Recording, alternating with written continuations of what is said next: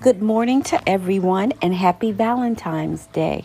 It is Sunday, Valentine's Day. I hope that everyone has gotten their Valentine's thing planned and you are keeping safe and doing things at home and social distancing. I am doing part 2 of a healthy relationship. Healthy relationship allows both partners to feel support and connection, which is very important. Last week I talked about healthy relationship and a good relationship. Today I'm going to talk about the two big parts of a healthy relationship: communication and boundaries.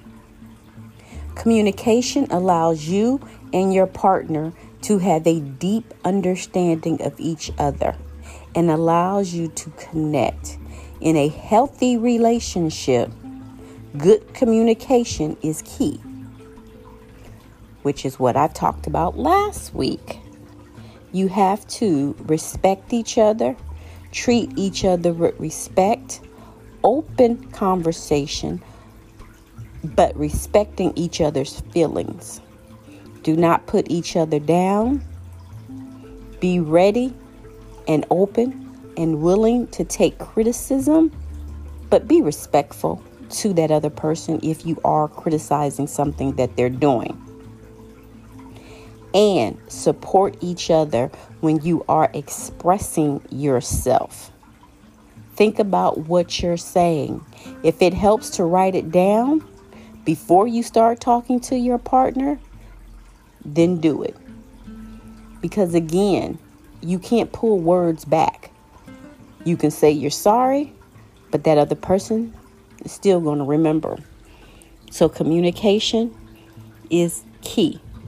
Boundaries. Each person should express to their partner what they are and are not comfortable with when it comes to sex, life, finances, family, friends, personal space, and time. A healthy relationship, you talk about those things. Allow each other to spend time with friends and family. Do not abuse technology. Right now, technology is big. We have Instagram, we have Facebook, and all that stuff. And sometimes we just rely on it, or you're with your partner and you guys are talking and the other person is on the phone or on their computer. Respect each other. Let your partner know, look, I want to talk to you. Can I have a minute? Don't start talking and then get mad because they're not responding or whatnot. You already looked at them. You see what they're doing.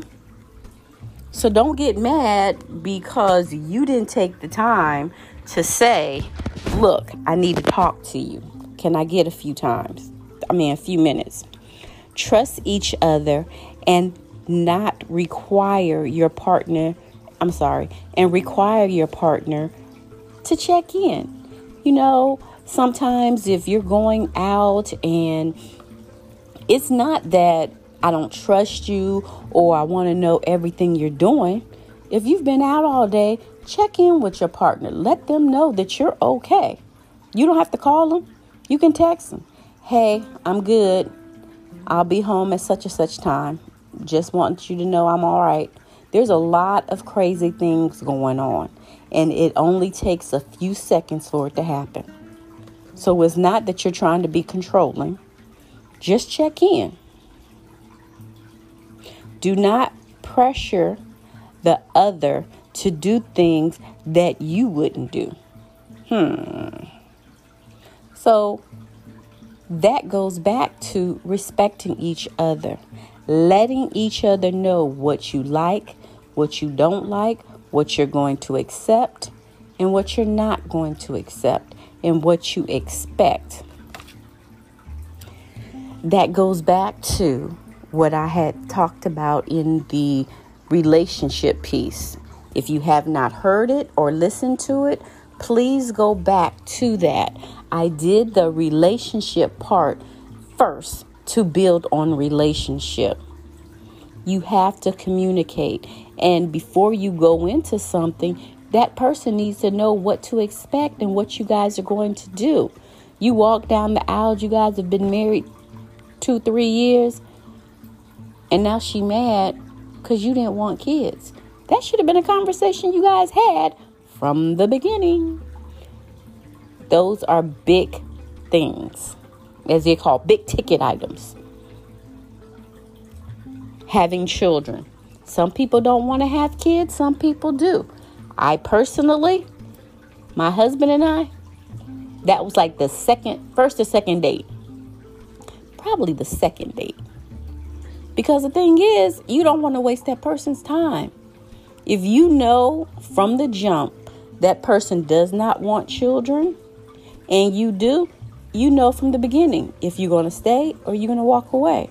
Don't waste each other's times. So those are conversations you should have had from the beginning before you got to husband and wife and saying, I do. That is also why it is important to go to marriage counseling.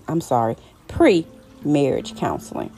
Some states require it, some don't, but you should require it just for you.